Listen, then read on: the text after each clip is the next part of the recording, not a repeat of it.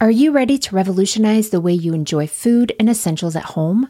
Introducing Dash Pass from DoorDash, your ultimate ticket to convenience and savings. With Dash Pass, you gain exclusive access to unlimited $0 delivery fees on eligible orders, along with members-only deals and discounts that will leave your wallet smiling. Whether you're craving the flavors of your favorite restaurants, need groceries from across town, or anything in between, Dash Pass ensures that everything you need is just a few clicks away, delivered right to your door. With Dash Pass, not only do you enjoy $0 delivery fees, but you'll also benefit from lower service fees on eligible orders, making it the most affordable way to satisfy your cravings and stock up on essentials from your local favorites. What I really love is how quickly Dash Pass pays for itself. On average, it takes just 2 orders, which makes it a no-brainer investment for your budget. And as if that weren't enough, Dash Pass grants you special access to exclusive promotions and menu items, adding an extra layer of excitement to your DoorDash experience. You get all this for only $9.99 a month, which is a small price to pay for unlimited convenience and savings. My family and I have had DoorDash for the past year or so, and while I make most meals at home, I don't know that I could mom without it. I used it twice just this past week while we were dealing with a stomach bug at home, and it was so nice to have and to be able to focus on getting better and not running all over town to pick everything up for everyone. Don't wait. Sign up for Dash Pass now and unlock a world of possibilities, all from the comfort of your home.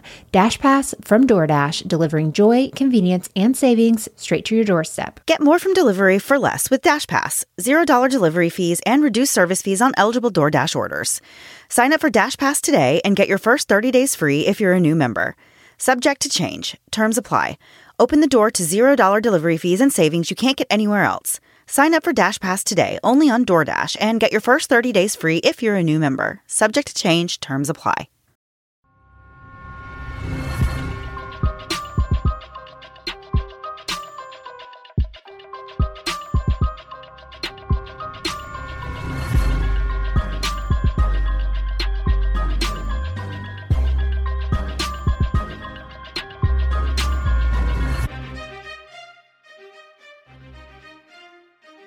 Hey guys, and welcome to the Moms and Murder Podcast, a true crime podcast featuring myself, Mandy, and my dear friend, Melissa. Hi, Melissa. Hey, Mandy, how are you? I'm doing okay this week. I just before we started recording, I was just catching up on some of the happenings going on, and I just read the tragic news about the really serious car pileup that happened today in Texas. Oh my gosh. Yeah. Yeah. And you know how I am. I'm very cautious driver and very, you know how I get anxiety about driving. So just reading about that almost made my anxiety go through the roof. So yeah, if any of our listeners were affected by that or have family that were, our hearts definitely go out to you. That looked so horrifying from what I saw, the pictures. And I watched a couple videos and then I was like, what are you doing? Turn this off. So I did not keep watching. No, I don't blame you. Yeah, it was one I read about and was like, man, that's so terrible. I can't watch that kind of stuff either. I'm not a very fearful driver, but I don't need to be pushed in that direction. So I just stayed off of it. But yeah, and we don't know how to drive in ice or snow or anything like that. So just the idea is terrifying. So yeah, I feel really bad for everyone that affected, of course. And in good news, exciting news, the spinoff podcast, the other podcast that I'm doing with Rebecca Sebastian, Criminality, it comes out this week. By the time you're listening, there's already an episode, about Mike the Situation Sorrentino. Oh. How familiar are you with the Shore, Mandy?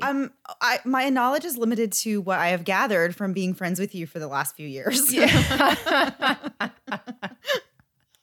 I'm so sorry. I just realized we did a gym one early on, an episode early on about kind of that culture. Gym Tan Murder. I remember that one. Yes, Gym Tan Murder. Yeah. That was, which episode? That was one of my favorites. I think that was the Sun Gym Gang. Mm-hmm. Yes. Yeah. Mine too. Yeah. And so, oh wow, I didn't know. So anyway, if you wanted to learn more about it, it's up now, called Criminality, and I'm excited. Who knows, it'll be fun, right? Yes. I forgot how much anxiety goes into doing something new. If you wanted to check it out and learn more, or if you're like Mandy, learn more than I've already told you, which you probably know everything at this point. Being my friend, you've already heard it all. But yeah, it's a fun story, and hope people enjoy it. Yeah, I'm sure I've heard it all. I am going to listen anyways, though, because I mean, it sounds great, and I think you're the funniest person ever. So yes, I hope everybody checks it out.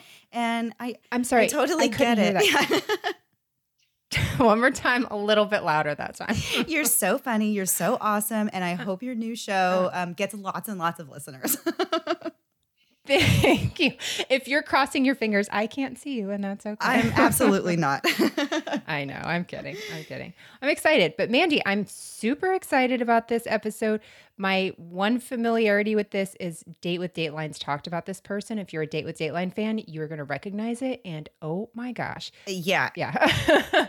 Yeah, this story is super bananas, and it's one of the ones that we're going to cover, and that we've covered several before, where it's kind of like there's a lot of things going on, and the story is just so outrageous that you're like, what in the world? Like, how did this actually happen in real life? And it wasn't just made for entertainment in a form of a movie or something, because it's just that crazy of a story. Right. So what do you get when you mix a love triangle, an obsession, and a completely imaginary person that was created to share details of an affair with unsuspecting family and friends? Well, you get this week's bonkers story. And I know that last part really was a lot to take in, and it sounded very confusing. And it is confusing, but we're going to explain it all, hopefully in an easy to understand way. Like I said, although it's already hard enough keeping things straight in a story with multiple names, now this week we're going to throw a completely fake person into the mix, and we're going to see how that goes. Hopefully it doesn't confuse us, and hopefully it doesn't confuse you guys listening. For most people, I would say that it's a normal thing to come home from work and just talk to your spouse about your day, and even share details about your coworkers and the life around your place of employment. It's just part of regular conversation. Right. My husband's working from home now, but when he was at the office, I felt like, I felt like I knew his coworkers just from his stories. And so whenever I would have to go around them or meet them, it wasn't too weird, because I felt like, hey, I kind of know. I mean, it sounds weird, but I'm like, hey, I already know a lot of details about your life, and you've never met me before. Yeah. I know more than you want me to know. Exactly. So I feel like those kind of things are really normal. So these were normal types of conversations for married couple Sheila and Paul Christos.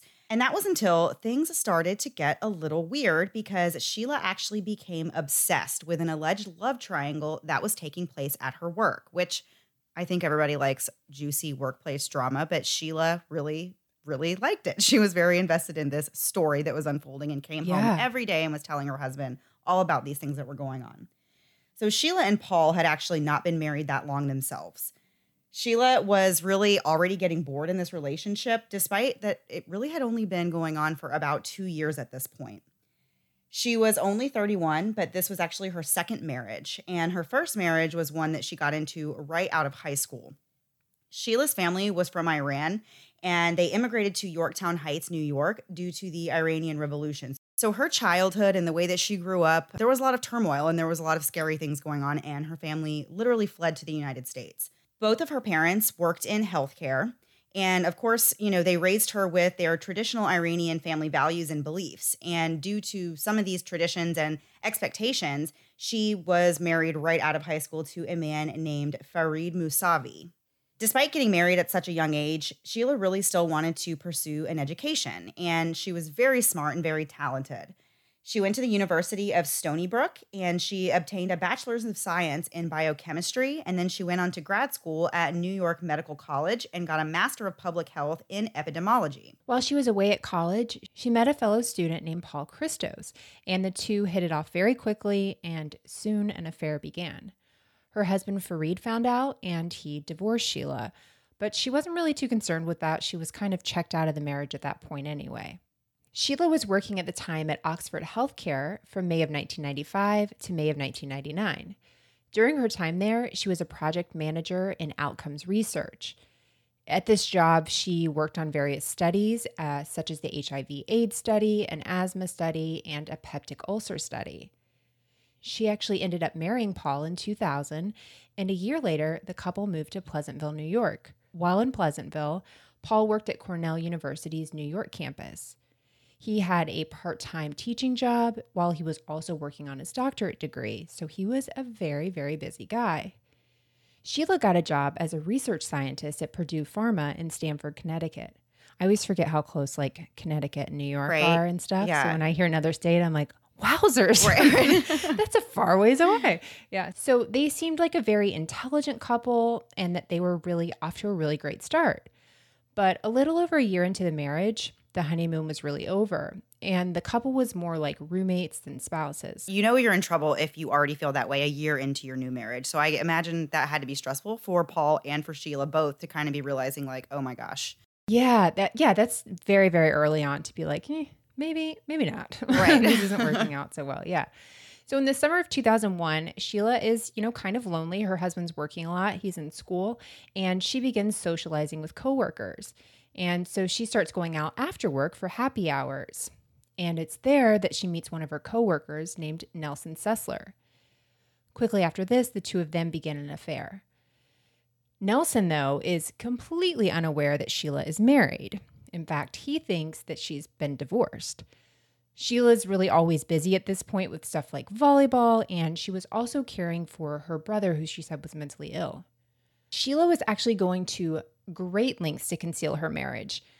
When she wanted to have her new boyfriend Nelson over for a night or for a weekend, what she would do, and I still can't quite get over this plan, is that she would tell her husband, Paul, that her brother, who we said had a mental illness, that he was coming to visit and he would be devastated if he knew that Sheila was married. I can get behind this, though, depending on the situation. You just don't know. Like, she could very well have a brother who would not take it well if, he found out that his sister was married to somebody.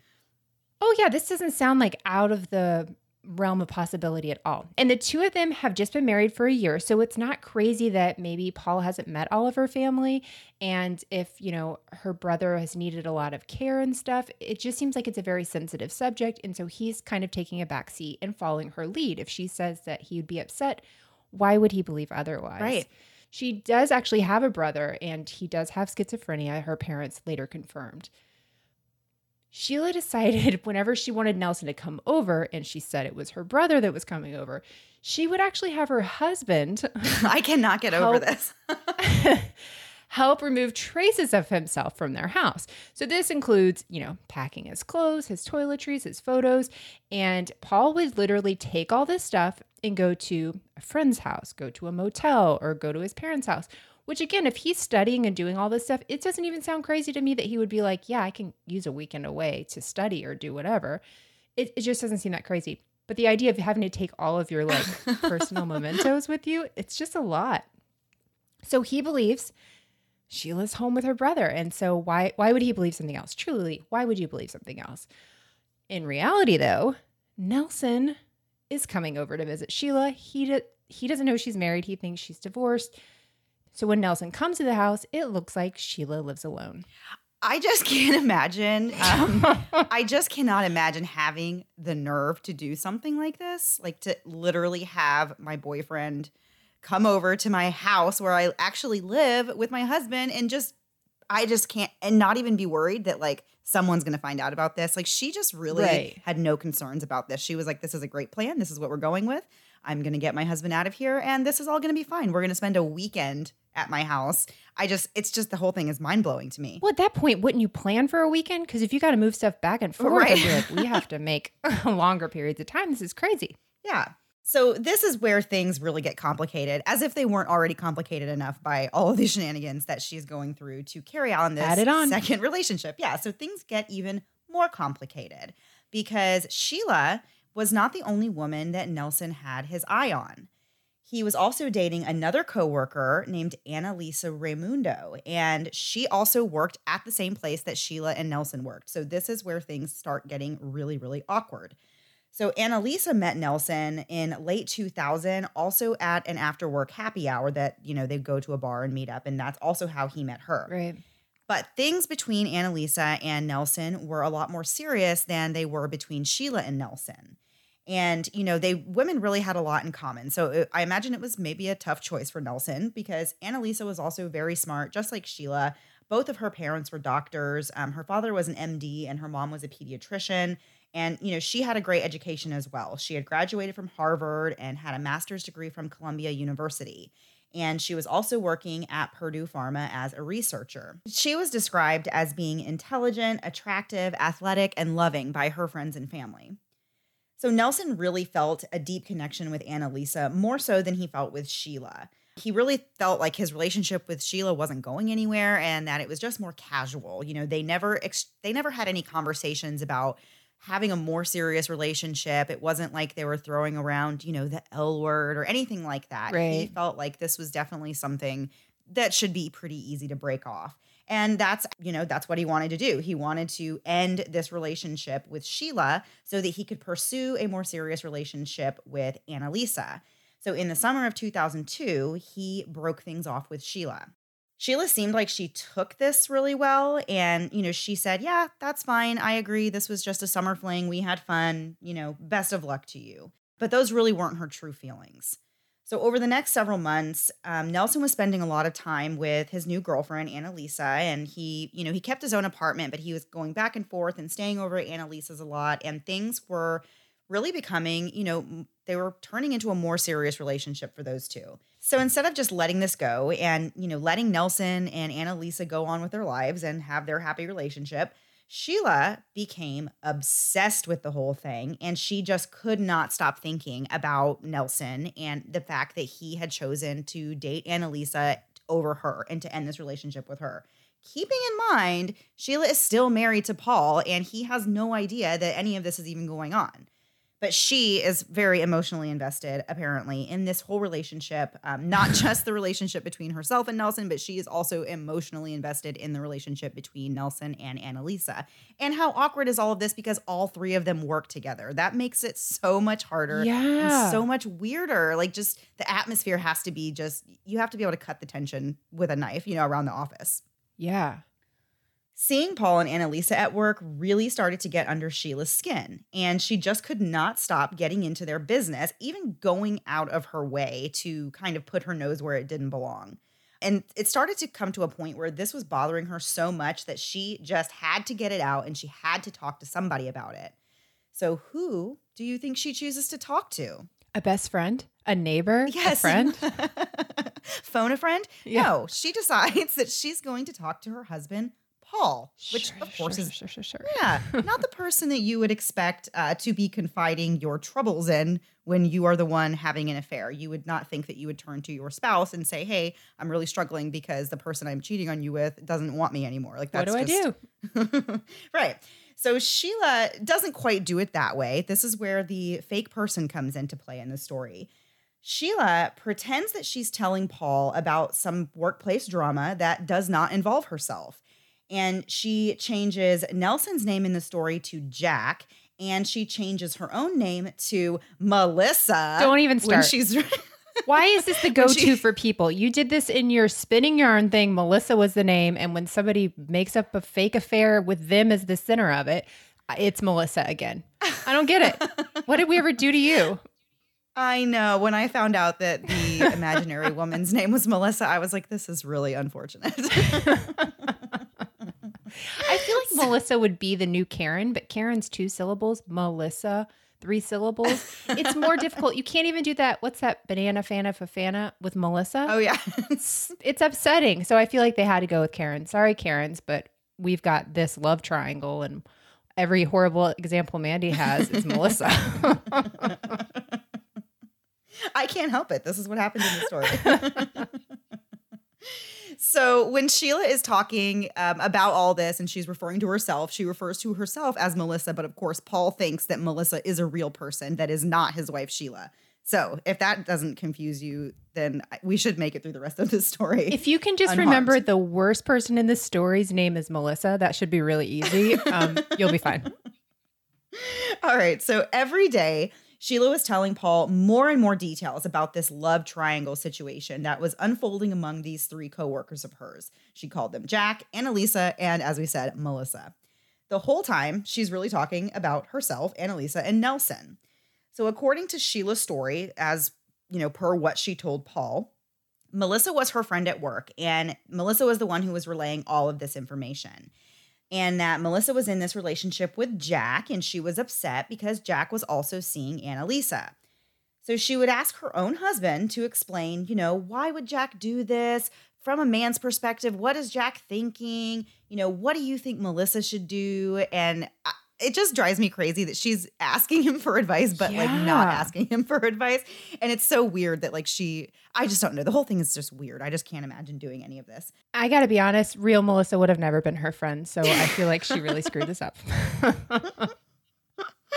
So she told her husband, Paul, that, her friend Melissa is really, really depressed about this whole situation. Can't stop thinking about it. It's one of those, eat, sleep, breathe, puppy love, can't get it out of my head situations. She's very upset. And she even shared intimate details about Melissa and Jack. Well, now she's gone too far. This whole thing is too far. But yes, this part is definitely too far. Because she told him that Melissa gets upset when Paul turns down her sexual advances. And so she, again, asks Paul for advice. And she says, I'm going to, whatever you tell me, I'm going to relay this back to Melissa. And we're going to hopefully all try to help her figure this out. So Paul, of course, this is his wife. He is, he's happy to talk to his wife and wants to be involved in what's going on in the rest of her life and in her job. So he put on a happy face and listened to all of this. Every time she would come home and start talking about this love triangle and about these people that he doesn't even know, he's humoring her. And so he's like, okay, whatever. But after a while, it got kind of old, which I get it. There's only so much you can take listening to somebody talk about somebody else that you don't know and has nothing to do with you. You just don't want to hear it after a while. So Paul was kind of feeling that way. He was feeling a little bit annoyed, and he felt that she was really way too obsessed with these other people's lives and that she just needed to take a chill pill and just, back out of it and mind her own business, essentially. He thought that he thought she was living vicariously through this situation. So as we said, at this point, Paul and Sheila were no longer romantic in any way, and they had been living like roommates already for quite some time. And we're going to get into more details of this story after a quick break to hear a word from this week's sponsors.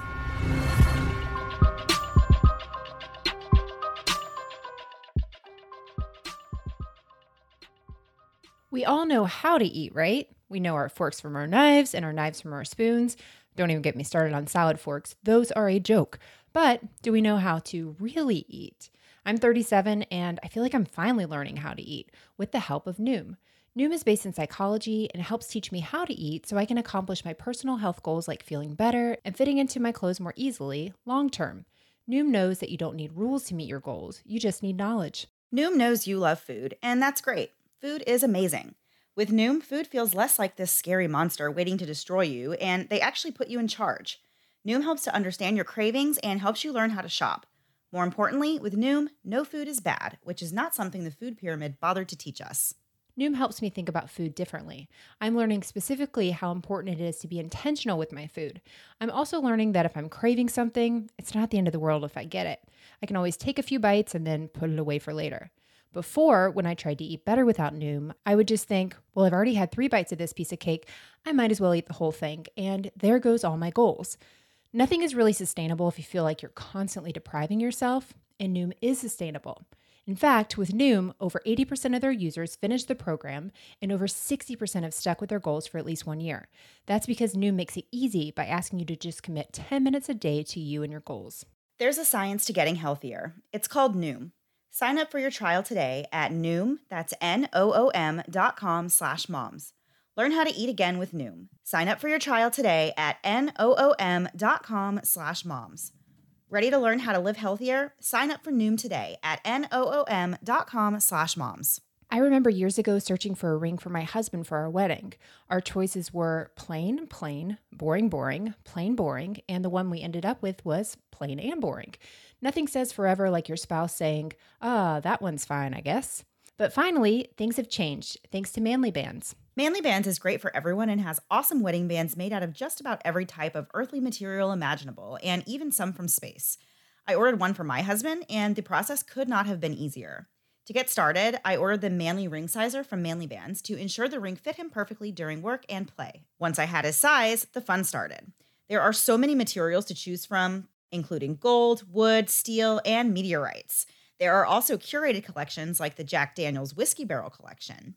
Yes, they actually have rings made from whiskey barrels.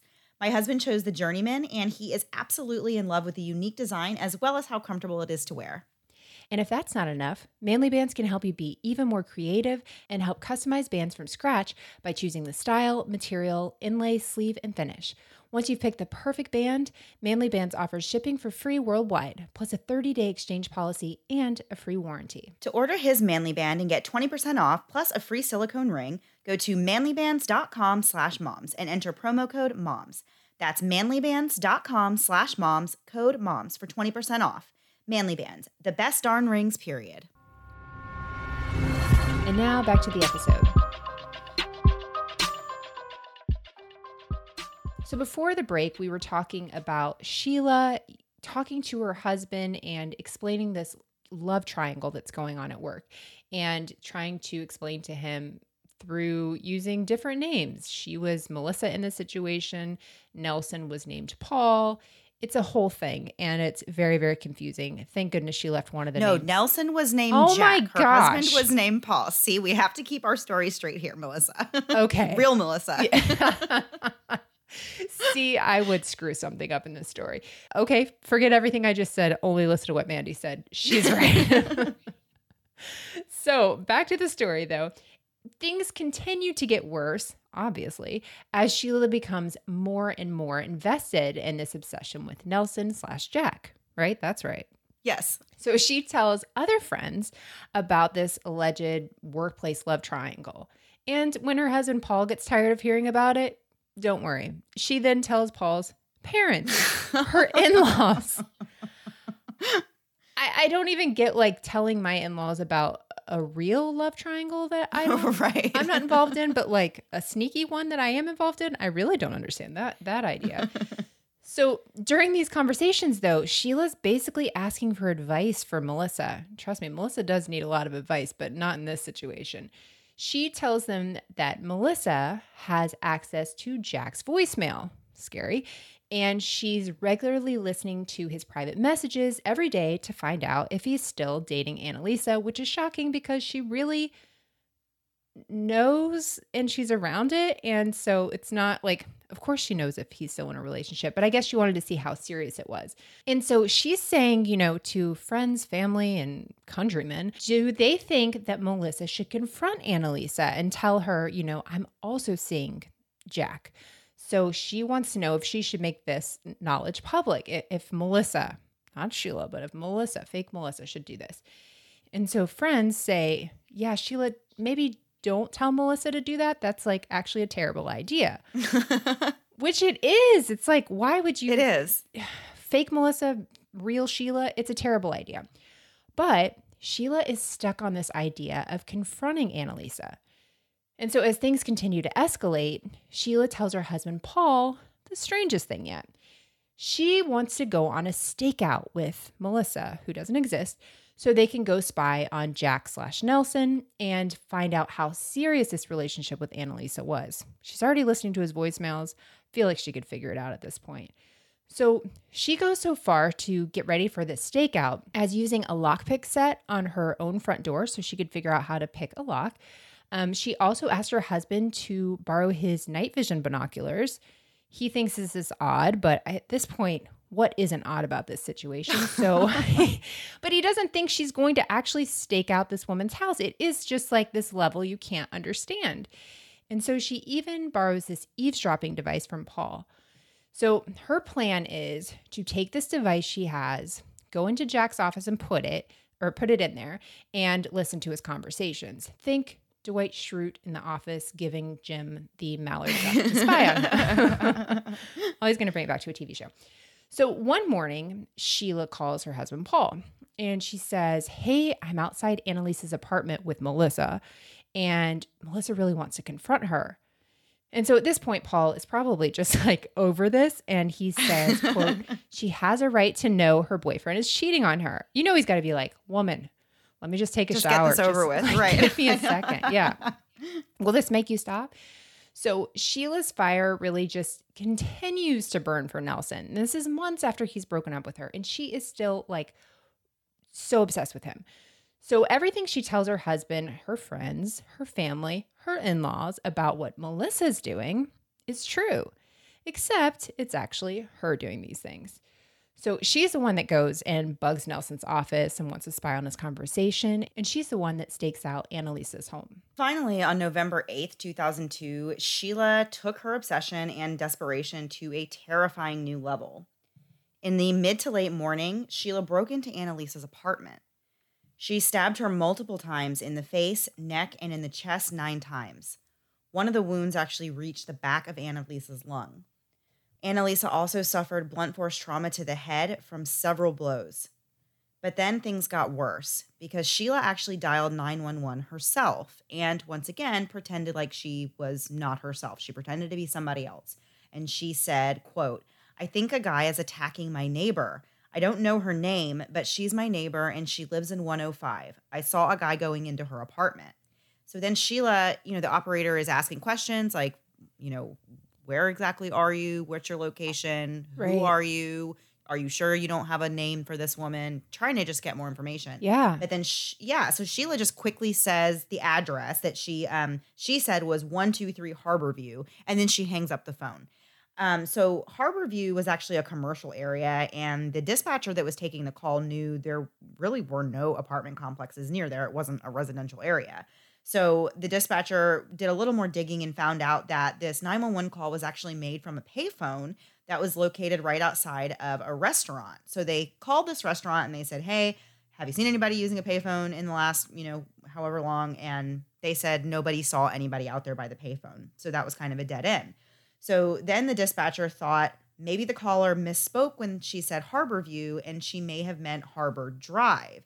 And she knew that there was an apartment complex, nearby this restaurant where this payphone was. So she sent police there to check it out and just hoping that this was going to be the right place. When the police arrived, they came to a horrific and violent assault scene. There was blood everywhere in the walkway from the front door, and everything about the apartment was thrown and knocked around. Annalisa was found on the floor in the foyer. There were no signs of forced entry or robbery, and it looked like whoever had done this had used the bathroom in the apartment to clean themselves up, and there was actually traces of blood that were left in the sink. And they found a drop of blood on the sink handle, which they actually swabbed for later testing. So the police continued to look into this murder and try to find out more clues about what happened. They learned that Annalisa had spoke to her mom on the phone at around 10:30 that morning, so they knew that whoever had done this had broken into her house at some point after 10:30. Somebody also used Annalisa's home phone to call Nelson's office at 11:57 that morning, but he didn't answer and there was no voicemail left. Later that day, Nelson actually arrived at Annalisa's apartment, and when he got there, was completely unaware that she had been killed. And when he was informed about her death, the police said that he acted really calmly, and they felt that his reaction to hearing that his girlfriend had been murdered was a little suspicious. And so they told him, that they wanted to talk to him more and that they were going to be looking into his alibi. Thankfully for Nelson, timestamps and records proved that he was at work the entire day. He never clocked out and left at any point. And so his alibi did check out. So Nelson told the police about the fact that he had 2 relationships going on. One, of course, was with the victim, Annalisa. And he did not mention the name of the second person that he was dating, but he told the police that both of the women he was seeing had mental illnesses. So he did not tell the police, though, as I said, that he had an overlapping relationship with Annalisa and with Sheila. As I said, he didn't even mention Sheila's name. So the investigators turned their attention once again to this suspicious and strange 911 call. They tried to look for the alleged male suspect that Sheila anonymously described in the 911 call, and they also went door to door looking for this neighbor, who made this call and reported the attack, but they didn't have any luck, of course. Everybody they went to was like, "No, I didn't call 911. I didn't hear anything. I didn't see anything." Also, the police noticed that none of the neighbors even had a voice that matched the 911 caller, so they were sure that whoever made the call was not somebody who lived in this apartment complex. I'm not really sure how this happened or came about, but at some point the police learned that Sheila left her office at 10:53 that morning and came back to the office at 1:53. I'm assuming because Annalisa also worked at the same place with Sheila and Nelson, they were probably just generally looking into her place of employment, and maybe they just noticed that Sheila happened to have left at the same time that, her coworker was believed to have been Right. murdered. So that may have been where that connection came from, but I'm not exactly sure how they figured that out. I think it makes the most sense that they were just, in general, they were just looking into Annalisa's, employment and where she had been that day. Right. So even though it was a little strange that Sheila was out of the office during those times, it really wasn't enough to arrest somebody on or even suspect them. And also at this point, they don't have a clue that Sheila was also dating Nelson. So they don't really have any reason to think that Sheila would have had any connection to this or had anything to do with this. So the case just stayed open in hopes of future leads. But at this point, they really weren't getting anywhere. They didn't really have any other avenues to go down. The funeral for Annalisa was held on November 5th. About a week later, Sheila's husband, Paul, actually has a meeting with representatives from the same place that Annalisa worked. The reps mentioned that our colleague has recently been murdered. And so Paul wonders if this Melissa person he's heard so much about has something to do with the murder of Annalisa. So when Sheila gets home, he tells her what he's heard and he asks her about it. Sheila doesn't act surprised or anything, but she says that Annalisa was, quote, fine. Later in 2002, Sheila ends up telling Paul that Jack, which is Nelson, and Annalisa finally broke up, and now Melissa, which is Sheila, and Jack, which is Nelson, are now together. So now Melissa and Nelson are together, is what Sheila tells her husband. So a short time later, Sheila starts talking to Nelson again, and the two of them kind of rekindle their relationship. They begin sleeping together, and she really is consoling him and sending him gifts of condolences. A lot of people really shunned Nelson at this time, possibly thinking there was some involvement on his part, but Sheila was the person that was really there for him. In January of 2003, which was just a few months after the murder, Sheila actually invites Nelson on a group ski trip, which sounds like a lot of fun. But surprise, there was no group, and it was just the two of them on a romantic ski trip. My gosh. So once again, Sheila uses this excuse that her brother is coming to visit, and so Paul needs to leave the house for a few days. And really, we know that this is just so Nelson can come and spend the night with Sheila. Paul is at this point getting really irritated with this whole thing. Her brother is visiting a lot, and Paul is really sick of being displaced from his home, which makes sense. And so Paul basically says to Sheila, hey, it's about time you tell your brother that we're married. So the pressure's on Sheila to figure out how to manage her marriage, also her affair, and the fact that she murdered Annalisa. Sheila felt that Paul was really the only thing standing in her way when it came to having this happy life with Nelson.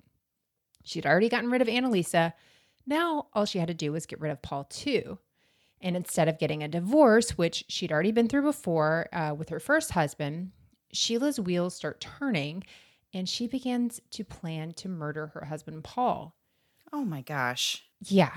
On March 22nd, 2003, she carries out her plan.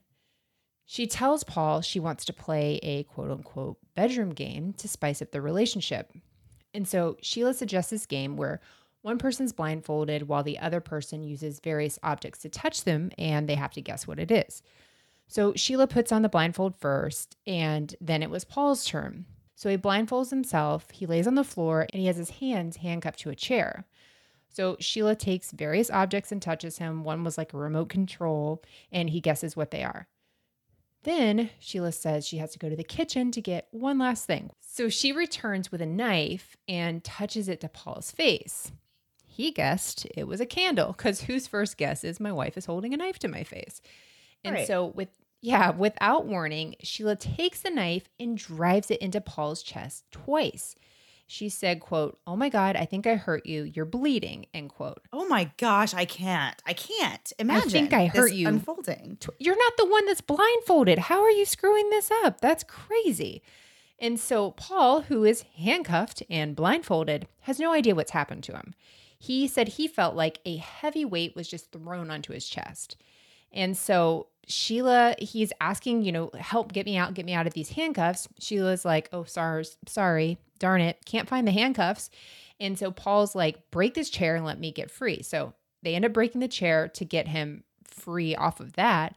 And that's when he realizes he's really badly hurt. And so he starts begging Sheila to call 911. Sheila says, okay, and says she calls 911, but she never did.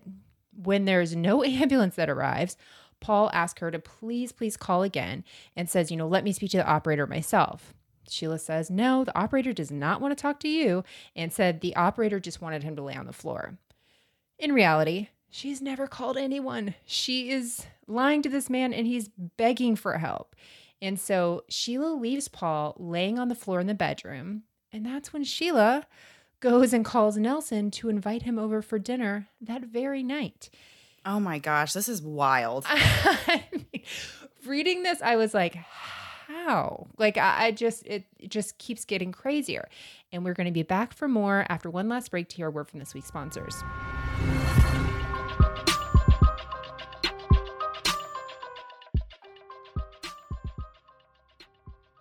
We all have our guilty pleasures, whether or not you got the Peacock Network just to watch The Office for the 11th time. But do you know what I have absolutely no guilt about?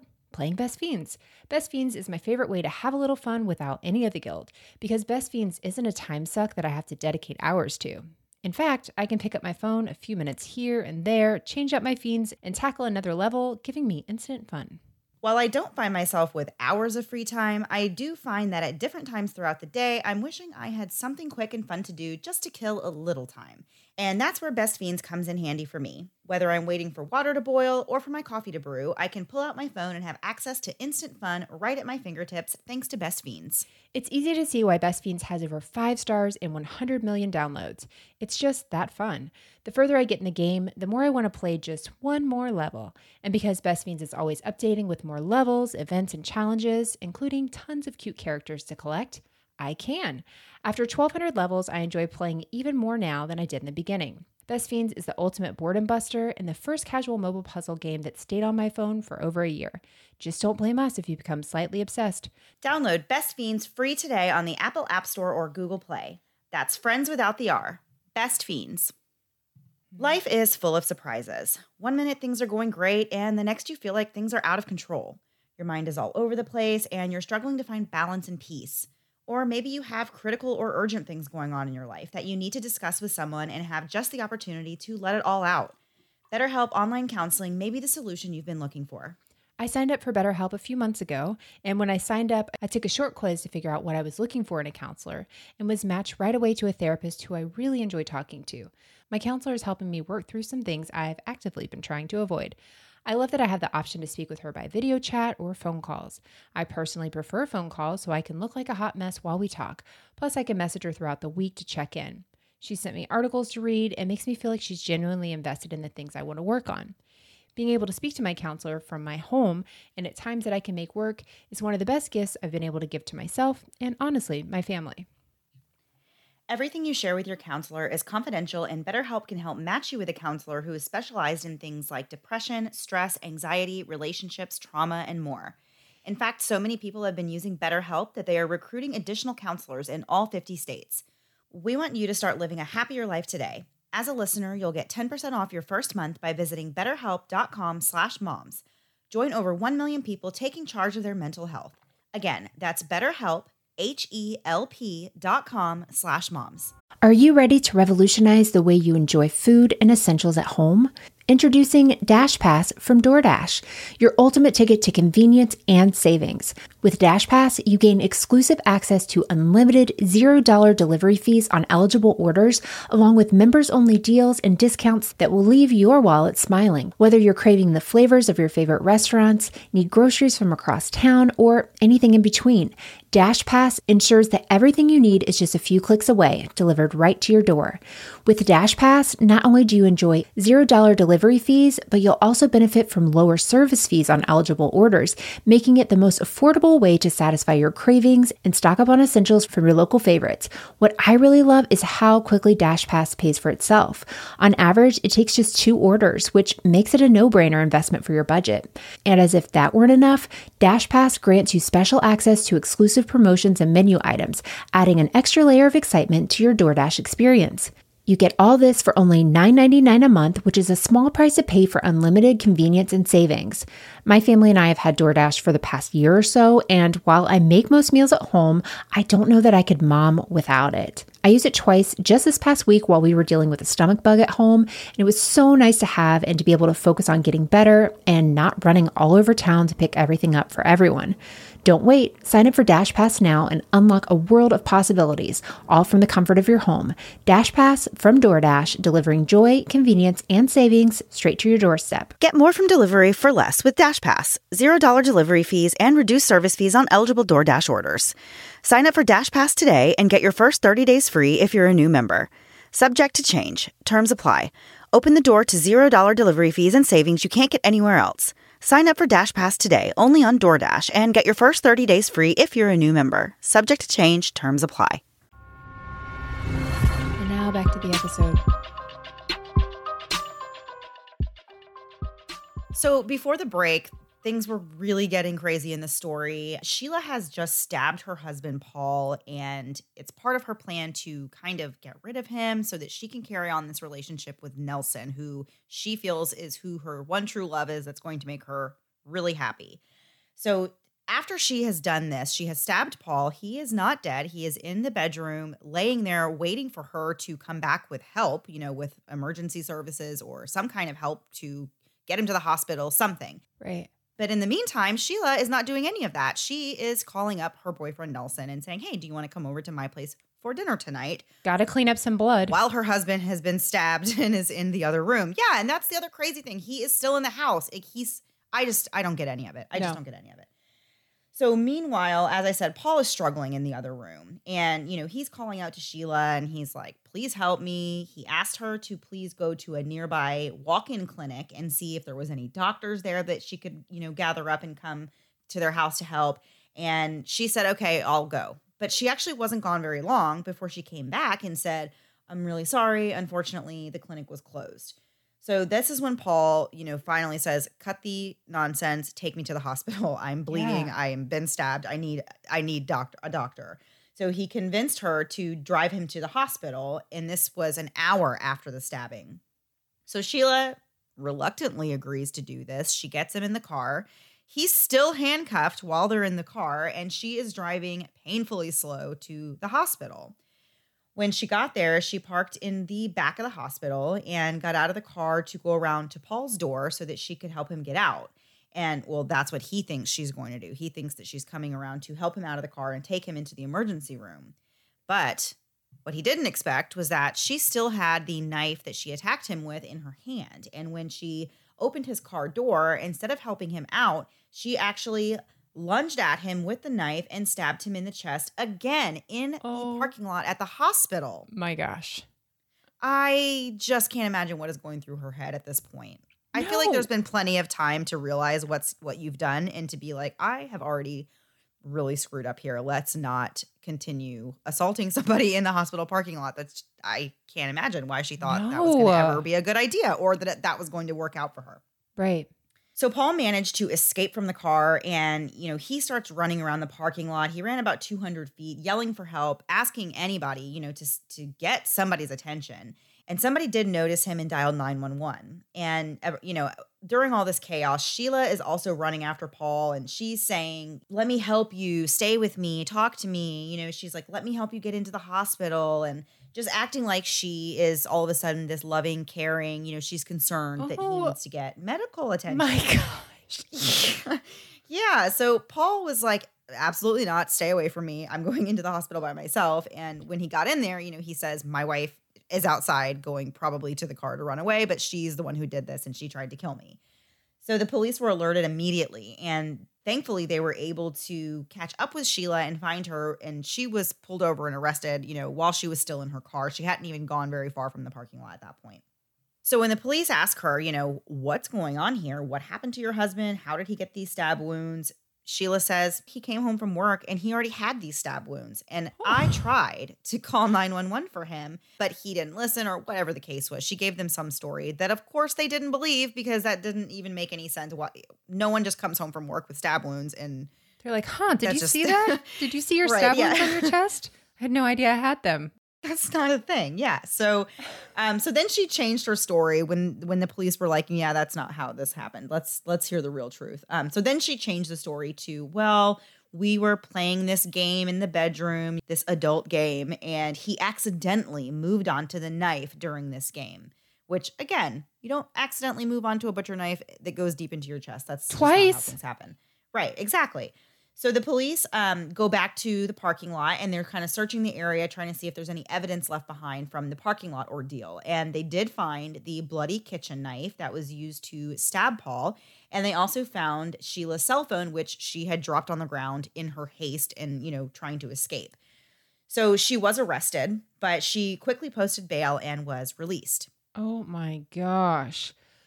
So police start investigating this entire thing that is just the craziest story I've ever heard. And they start off by going to Sheila and Paul's home and, looking around, looking for evidence, that sort of thing. And while they're there, the strangest thing, Nelson shows up because oh my God, he's there for dinner. He's hungry.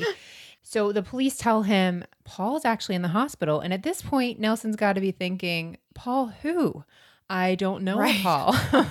This is my girlfriend's house. Who is Paul? And so Nelson has no idea that she's married, no idea any of this stuff. And he later reads this article about the stabbing and, that his girlfriend was involved in. And so he reads this and then calls the police and he says, basically, you should look closer at Sheila. And he thinks she could actually be a suspect in Annalise's murder as well. He says, basically, if she would stab her own husband to death, it's not crazy to think that she could have stabbed Annalisa. It's literally the same thing that, she used. Right. So that's whenever he finally tells police, by the way, that lady I was having an affair with, her name is Sheila Davlou, and you're already talking to her, and this is who we're talking about. And so now police feel like she has a motive. And so he provides all of his phone records and shows, Sheila's calls and all of her messages to him. And so police review these phone records and, Sheila's and notice that she never did call 911 after she accidentally stabbed Paul. But, of course, her phone records do show that she did call Nelson, and that's whenever she was inviting him over for dinner. So Nelson agrees to wear a wire for the police and to record all of the calls and conversations he has with Sheila. The police use this voice identification specialist to listen to the 911 call from the night of Annalise's murder. So it's, Sheila's voice, and they determined by listening to Sheila's voice and then comparing it to this audio from the 911 call that they believed it was Sheila's voice. So police tested the blood found on the sink handle at Annalisa's. This was a match to Sheila. Finally, in 2004, Paul was able to have his divorce with Sheila finalized, but the story wasn't over for Sheila. With Annalisa's case now under further investigation, Sheila really has a lot to worry about. But before she could even get to that, she would have to stand trial in the attempted murder of her ex-husband, Paul. So this trial began in February of 2004, and it was held in New York, and it was a bench trial, so it was just the judge, no jury. The prosecution alleged that Sheila wanted to get rid of Paul to be with Nelson. Keep in mind, Paul doesn't know about Nelson. Nelson doesn't know about Paul. So they alleged that she purposely did not call for help because she wanted her husband to die. But the defense said that Sheila was, quote, emotionally troubled.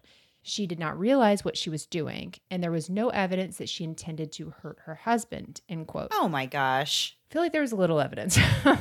Sometimes, honestly, I know it's their job, and defense attorneys are very important, criminal defense attorneys. Yeah. Their job is really important and very, very hard. But sometimes I'm like, oh my gosh, I just can't imagine going up there and saying something like that. It would be hard, but I mean, obviously there's got to be something, there's something that they see there that they can use. But I feel like she makes it very, very, very difficult for them. Yeah. And so for Sheila's part, she says, quote, it was a bizarre set of situations that happened that day. I felt a lot of pain and tension, and I grabbed the knife and I stabbed him. It was very bizarre. It's nothing I've ever done before.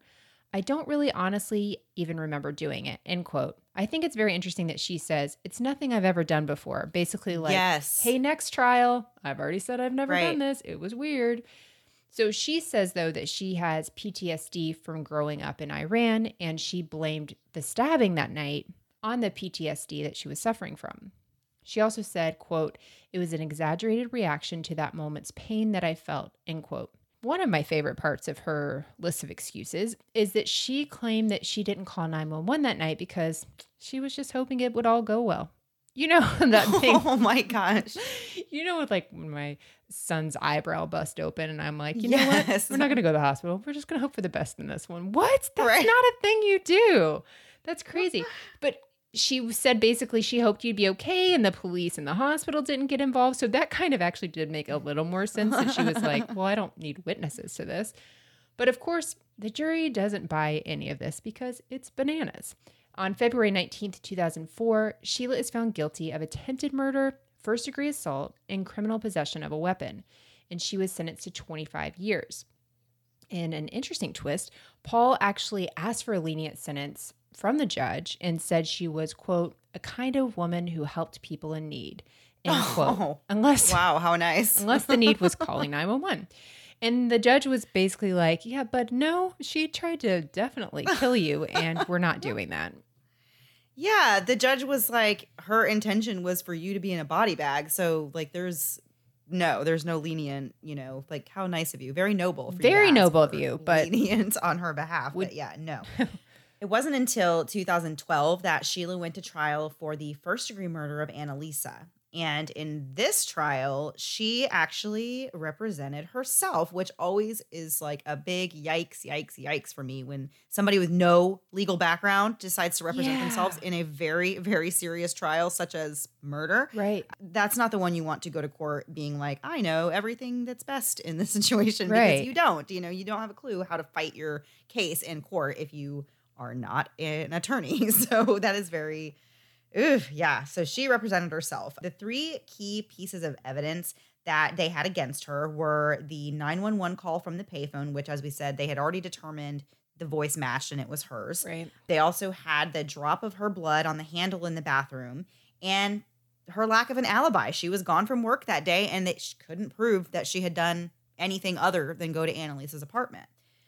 So Sheila, as we said, representing herself with no legal background, said that the 911 tape was very weak evidence. And her rationale behind that was, she said, quote, "Whoever knows me, including my husband at the time and friends, they have said that it does not even sound like me," end quote. So yeah, that's very scientific evidence for the court. And I'm sure that you weren't like trying to make your voice sound any different on the call where you basically called in a murder. I'm sure that was nothing to do with it. Right. So she then alleged that the blood they found at the crime scene was there from cross-contamination, which, again, I don't know how that would happen. How would her blood get to Annalisa's apartment at all? That still doesn't make any sense. How would they get cross-contaminated in that way? Because she allegedly had nothing to do with it. So I don't know how.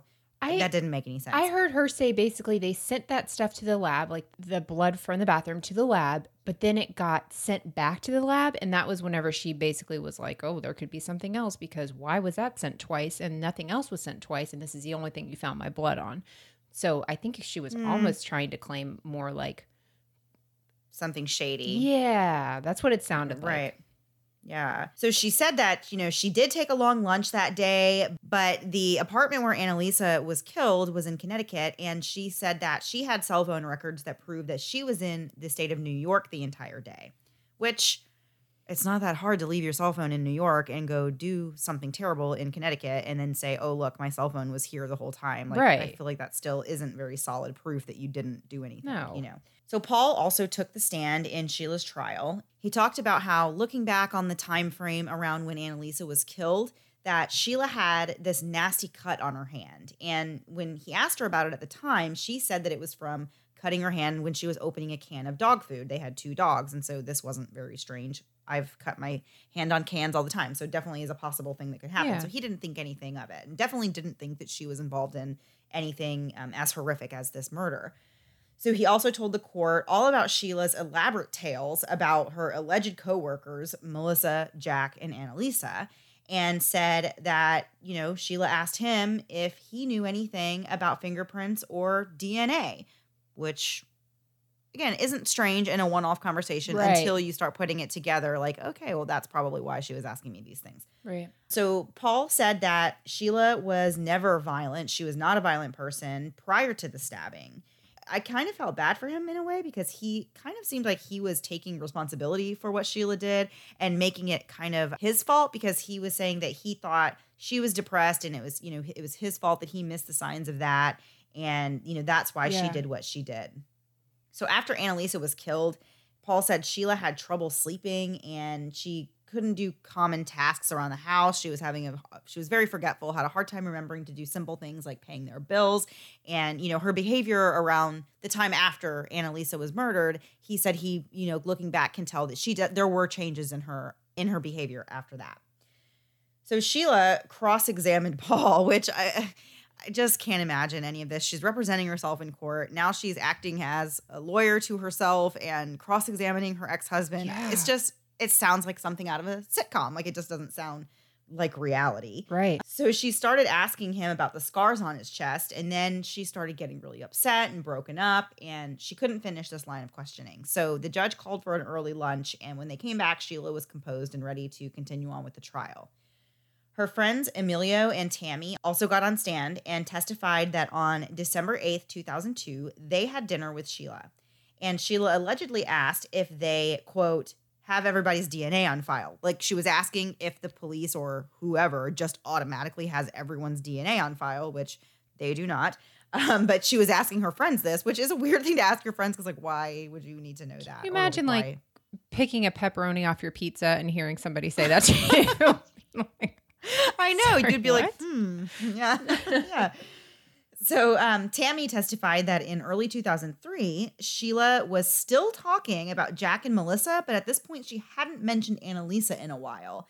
And so when Tammy asked Sheila about it, Sheila said, no, Annalisa moved away, got a new job. Now Jack and Melissa are a happy couple. Things are harmonious around the office. Everything's great. So she kind of had her out, from that story from her friends in that way.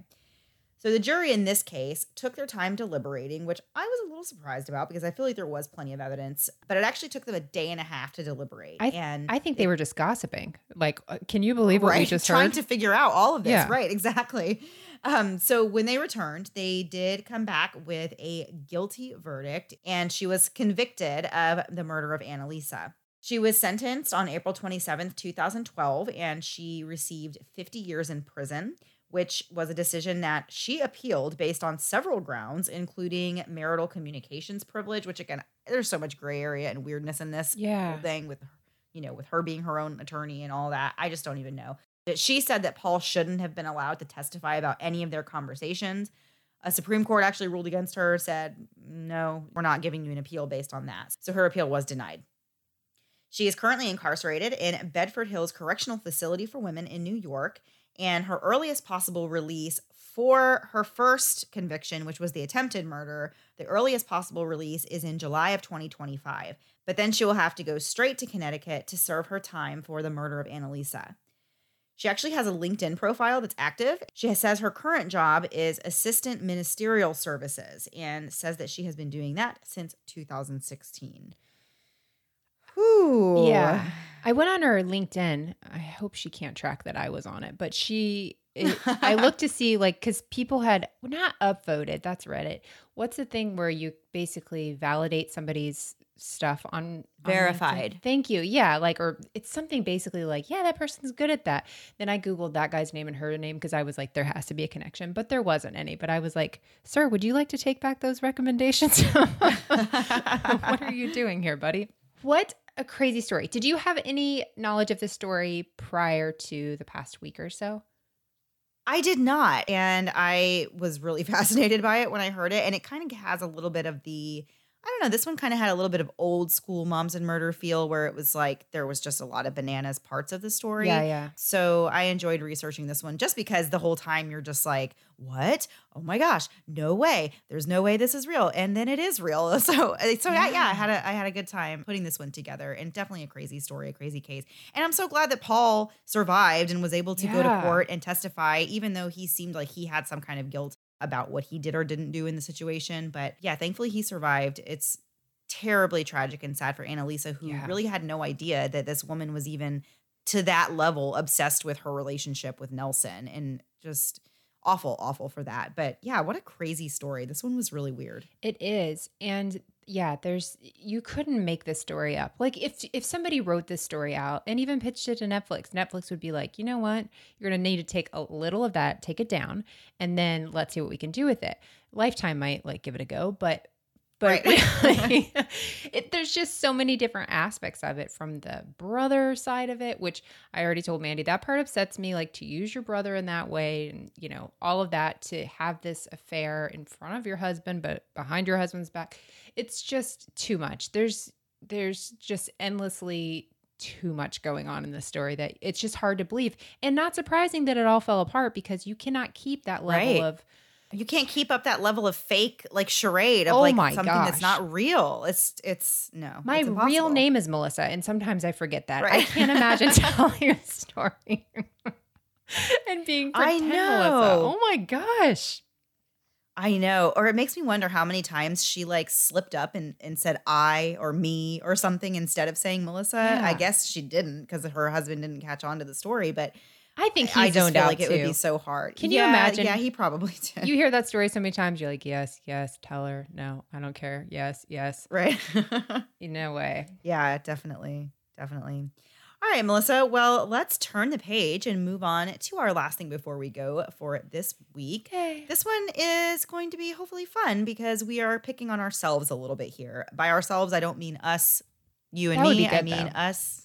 Yeah, I mean us as a country. We are picking on Americans this week. We've done a few last thing before we goes where we've shared different phrases and sayings from other countries that we thought were funny and interesting, because we have, we don't hear them here. Right. So we this week looked up some American phrases that people from other places are like, what in the world is that? And it's stuff that I'm sure all of us have heard many, many times and don't even think twice about. Right. The fact that we know these phrases and stuff, but they are kind of weird. So Melissa has a few and I have a few, and we're just going to talk about them. Yeah.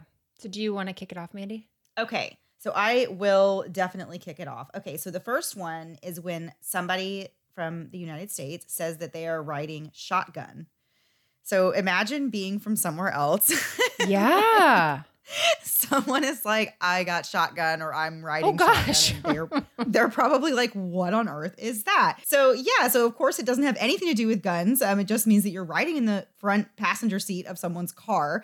They think this phrase first came out in 1919, and it was written in a newspaper from Utah, and that it was inspired by Hollywood Westerns that often showed armed guards, usually holding a shotgun in those days, of course, and they would be sitting right next to the driver of a stagecoach. So that's how the phrase riding shotgun came to be. Yeah, that would be a terrifying phrase to hear for the first time. Yes. I can't imagine it. Okay, so my first one is jumping the shark. If you say that something's jumped the shark, you're basically meaning it's declined really, really quickly. It's kind of over for that. And the origination of that is, if you are a Happy Days fan, back when that show was on, the Fonz actually, during the show, was, I think, water skiing and jumped over an actual shark. And that's when they decided the show had gone too far. Oh my gosh. So it literally meant jumping the shark. And now we just say, oh, that jumped the shark. And that's where it comes from.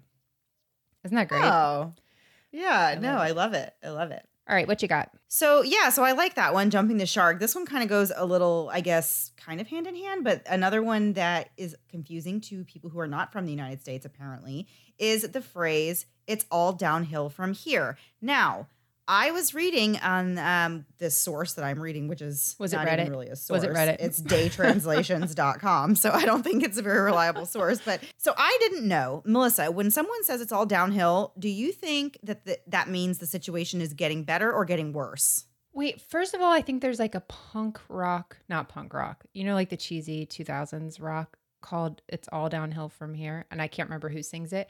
So that's what first comes to my mind. But downhill, it makes it sound like it's a mess, but I think it's actually like so much easier from here, right? That is what it means. And for some reason, I have been using that phrase wrong my entire life. And I just found out today that is not what it means. I don't know why. I feel like whenever I have said it, and now I sound like an idiot. No, I've done both ways. I've done both ways. Yeah, but I've always thought when you're like, oh, it's all downhill from here. Obviously, now that I think about it, it makes sense that it means things will be improving from here. It'll be easier from here. But for some reason, I've always thought of it to mean this is going to be terrible from this point on. But that's not what it even means. But have you seen Tommy Boy? He fell all the way down the mountain, all downhill. Right. It was terrible for him. Yeah. So if I am confused by it and I am from the United States, I cannot imagine how confusing that is for people who are not from the United States when we say it's all downhill from here. Yeah, no, I'm wondering now which way I think I use it the same way you do. I think I know that it means like it's getting easier, but I feel like I say like, oh, it's all downhill from here. I say that about my life every day. So there's no way I think it's getting easier every day. I know that's not true. Okay, and this one isn't as funny, but I never put this together. I thought this one was kind of cool. So if you say, you're not sure how much something is or how many of something there is, you could say, what's your ballpark figure? Like, what's your estimation really? And so that actually came from baseball, which makes sense. And basically, whenever a batter hit the ball outside of the baseball diamond, they weren't sure how far it traveled out of bounds. So they would say, what's the ballpark figure? And that's where that came from. Yeah, I like that one. Yeah, those are fun. I know we have tons of weird English phrases and sayings, so we might have to revisit this topic in Last Thing Before We Go and find some other ones that are interesting. I found several. It was really hard to just pick a couple for this week because there are so many things that we say here in the U.S. that make absolutely no sense. So cattywampus is one that I saw and I was like, I don't even know how to explain that. Like if you just say something's cattywampus, I'm like, I know what that means, but can I explain it to you? Oh my gosh, that reminds me. Isn't that a weird one? I used to know. Yeah, I used to have a group of friends who formed a band, and they became really popular locally to the area that I was living in at the time. And their band name was Kinky Catawampus, and I never understood like what on earth that meant, like what the significance of that was. But whenever you just said that, it reminded me of them. And I mean, I have some guesses now, but I'm not going to share them here. I guess I would have to know the definition of catawampus first. Oh gosh, I hope it's not anything bad. I say it all the time. I think I've even heard my son say it. Oh no. These are great. And then if you have any fun phrases that you'd like us to share, please send them to us. You can send them to us on Facebook, Instagram, Twitter. Our email address, momsandmurder@gmail.com. I love learning these things and I love hearing the origins of them because you not take them for granted, but you say them so much, there's no like background to them. Like I've said, jump the shark my whole life, and only in the last few years did I know what that meant. So it's fun. Well, Melissa, it has been great shooting the breeze with you. Thanks, Mandy. I'm glad we... Mandy, I'm madder than a wet hen. Let's get out of here. All right, guys. We'll see you next week. Same time, same place, new story. Have a great week. Bye. Thanks so much for listening to the Moms and Murder podcast. Make sure to check back with us next week for a new episode. You can also find us at momsandmurder.com, where you can connect with us via social media. Please make sure you subscribe and give us 5 stars, because giving us 4 stars would be a crime. Thanks so much.